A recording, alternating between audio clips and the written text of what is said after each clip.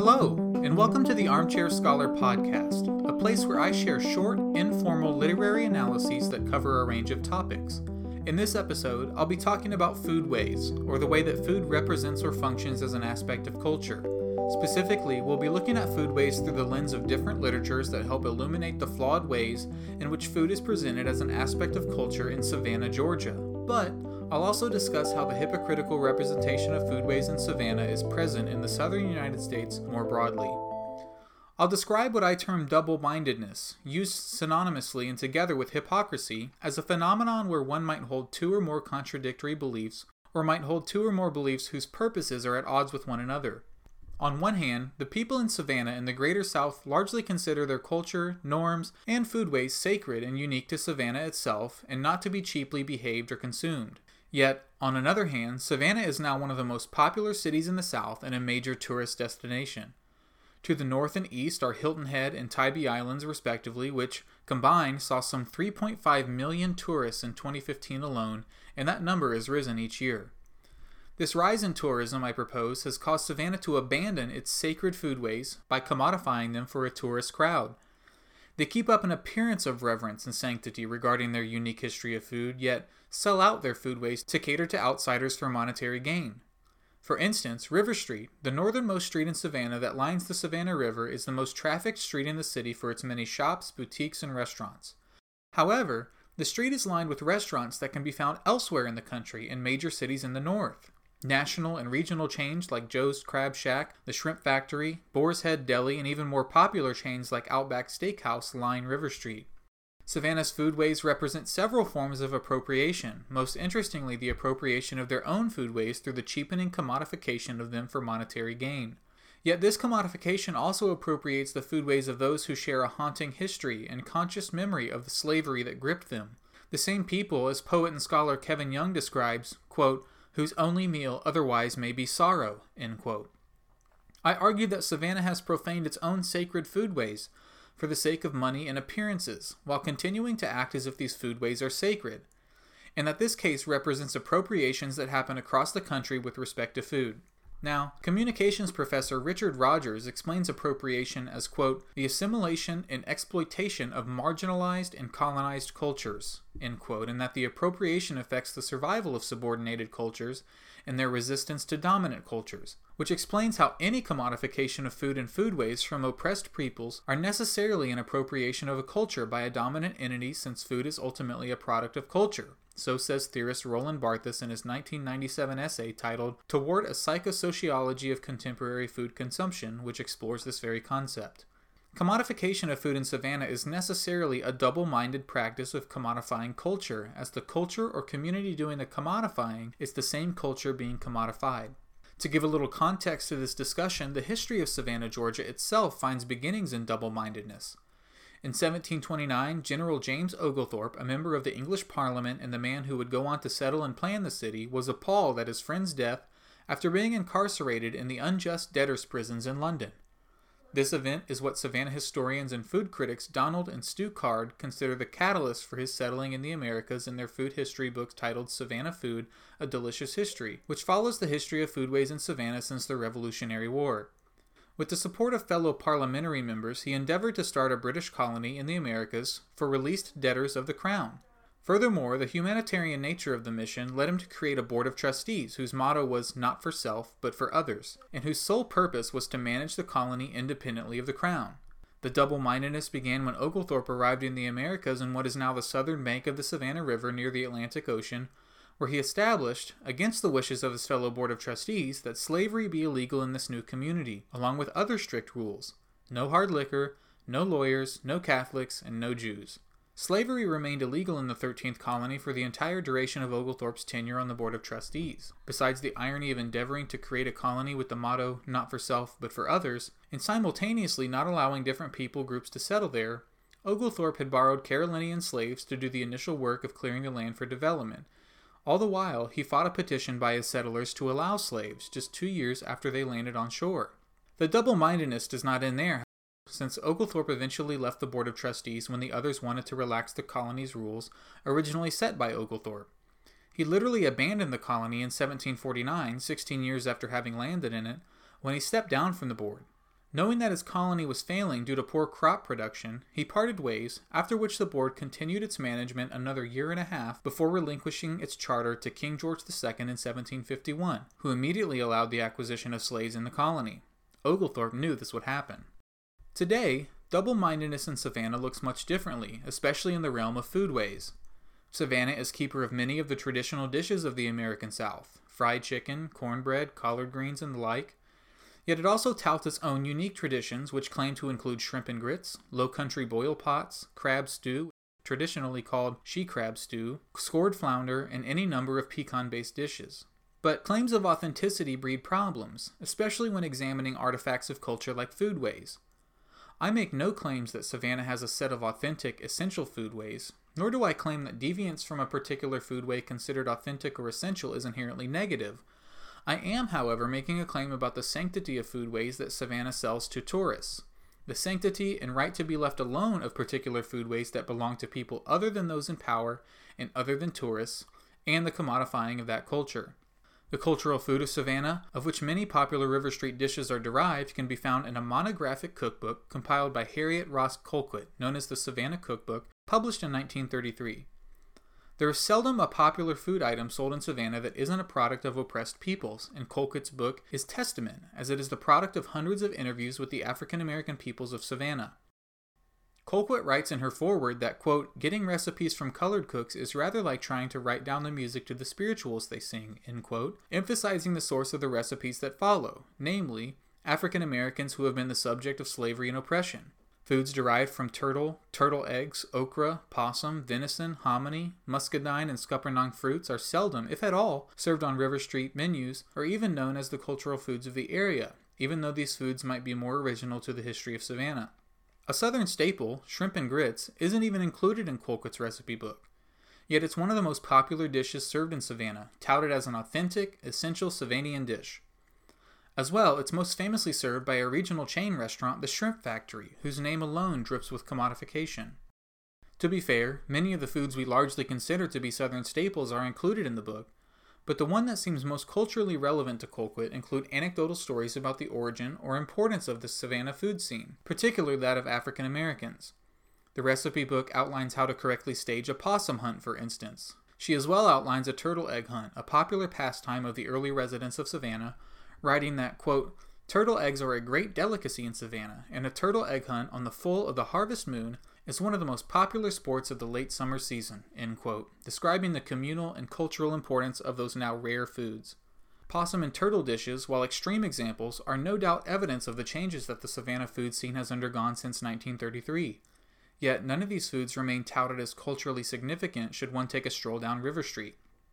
These foods are still around, however, though they're found in the margins of Savannah society. These types of culturally relevant foods are no longer sold on the streets of downtown Savannah, I propose, because they aren't expedient to tourist sales. Selling an artificially cultural dish like shrimp and grits on River Street, rather than remaining faithful to the cultural food traditions of the city, is, to put it bluntly, selling out for monetary gain. Again, I'm not arguing that Savannah has deviated from some authentic cuisine and that Savannah's foodways are hypocritical for deviating from some authentic foodways. I argue, rather, that Savannah touts foods that aren't necessarily its own as unique and culturally significant in order to draw in tourists, when these foods are not relevant to Savannah at all, other than having to do with Savannah's position in the American South. It is a double-minded practice which cheapens the culture of those who had produced and continue to share these foodways.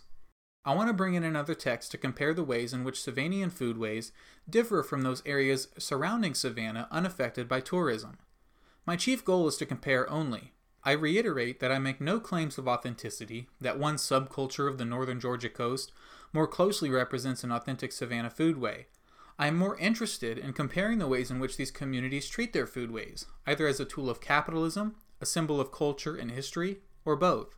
Roger Pinckney is a resident of Defusky Island who, in his memoir, The Right Side of the River, reveals what it's like to live on the island, which lies just 5 miles northeast from the center of Savannah. I had the pleasure of meeting Pinckney when I visited Defusky Island in 2019. This island is only accessible by boat, and not one usually seen by outsiders. In the words of Bo Bryan, the author of Pinckney's foreword, Defusky is, quote, complicated to get to, pricey to stay at overnight, and very expensive to build upon, end quote. writing that the homesteaders and tourists have not yet overrun Daufuskie, which emphasized the island's isolated position in contrast to Savannah.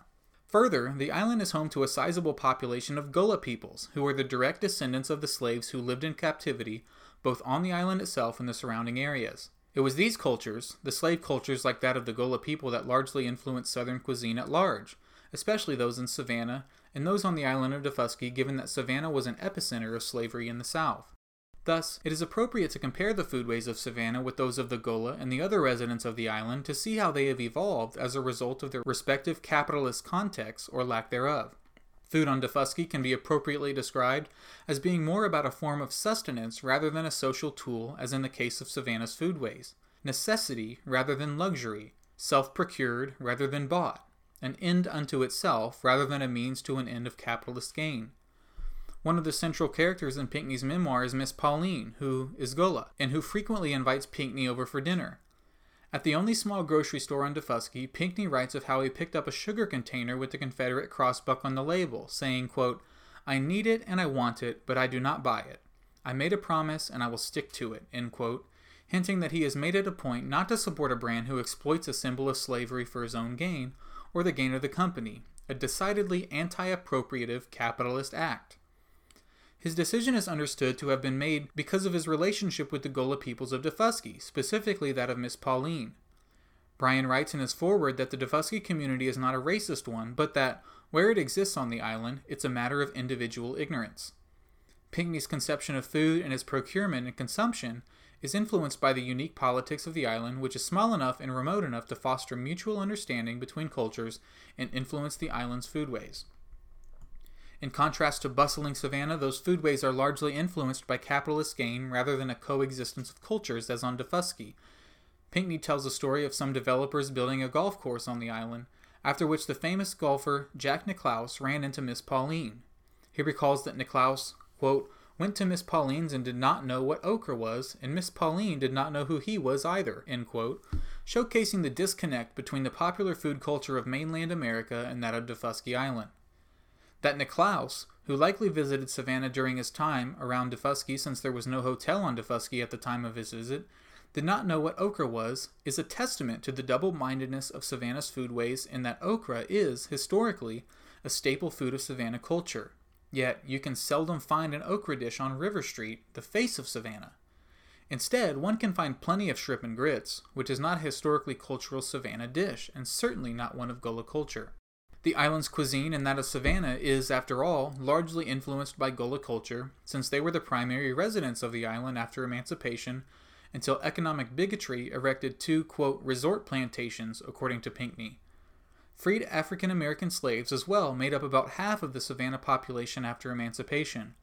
An arm of the 1935 Federal Writers Project in Savannah did a qualitative survey of Savannah to document the nature and culture of the city, and in it, the writers wrongly aver that, quote, the Negro brought with him from Africa to America very little of his native culture to transmit and perpetuate on American soil, end quote. This is largely untrue and denies the influence of the African slave cultures and traditions on food in the American South, and particularly those in Savannah. Given African Americans' agriculturally oriented slave work in Savannah, it is no surprise that we find Daufuskie Island residents like Pinckney and Miss Pauline eating mainly a diet of vegetables, okra, rice, assorted greens, among others in the book.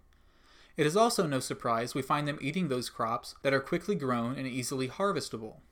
Joel Williamson writes in his book After Slavery that Savannah's cotton trade was so large that any vegetable production was limited to those crops which were easily grown and quickly harvestable. Williamson as well makes the point that post-slavery African Americans' food traditions stemmed from and were dependent upon, quote, their willingness to work, the hazards of nature, and their managerial abilities, end quote, developed during their time as slaves, and which are all qualities we see in Miss Pauline and Miss Nancy, another Gullah woman and Daufuskie Island resident. As we see from Pinckney's memoir, food on Daufuskie operates much differently than that of Savannah, even though these communities are just 10 miles apart. This difference can largely be attributed to tourism and the quest for monetary gain. In the process, Savannah successfully appropriates foodways from cultures like the Gullah and communities like those on Daufuskie. I make a final, meta-rhetorical point. I am no arbiter of culture. I cannot claim that neither Savannah nor Daufuskie communities are bearers of some distinct, authentic, or genuine food culture, or that deviance from this authenticity is inherently negative. I also cannot claim that all food commodification is a necessarily double-minded practice. However, it appears to me that history and literature are both testament to the ways in which Savannah has inappropriately treated and exploited its own foodways, even using foodways that aren't theirs to exploit for capitalist gain. This type of large-scale commodification of culture through food is an inherently double-minded practice, in that it is a process of simultaneously claiming cultural importance of a foodway on one hand, but profaning it on the other through the commodifying of the same foodway. Commodifying food in Savannah is commodifying culture, and in many cases a commodification, theft, or erasure, or all three, of a culture which didn't and doesn't have the agency to fight back. The double-mindedness found in Savannah's foodways illuminate many ways that Southern food traditions at large are commodified to the point of appropriation. We can see this mass commodification at work in various large-scale chain restaurants like Kentucky Fried Chicken, Popeyes, and Bojangles. These restaurants claim a certain authenticity that are then sold to patrons, when, in fact, very little authenticity or originality might exist. These restaurants might be compared to the difference between restaurants like Taco Bell and traditional Mexican foodways. This type of large-scale commodification is clearly not particular to Savannah, Georgia, and represent the dangerous appropriation of culture that happen when those in power profit off a culture without. For the Gola and the early black residents of Savannah, those in power, those with capitalist agency, have successfully and hauntingly claimed a culture that wasn't theirs and sold it off, distorted as it now may be, to the over 3.5 million tourists that pass through the Savannah city limits each year. Thanks for listening to the Armchair Scholar podcast. This episode is over, but if you want to explore more short discussions of literature, join us at our website, thearmchairscholar.com, or visit us on Twitter or Facebook.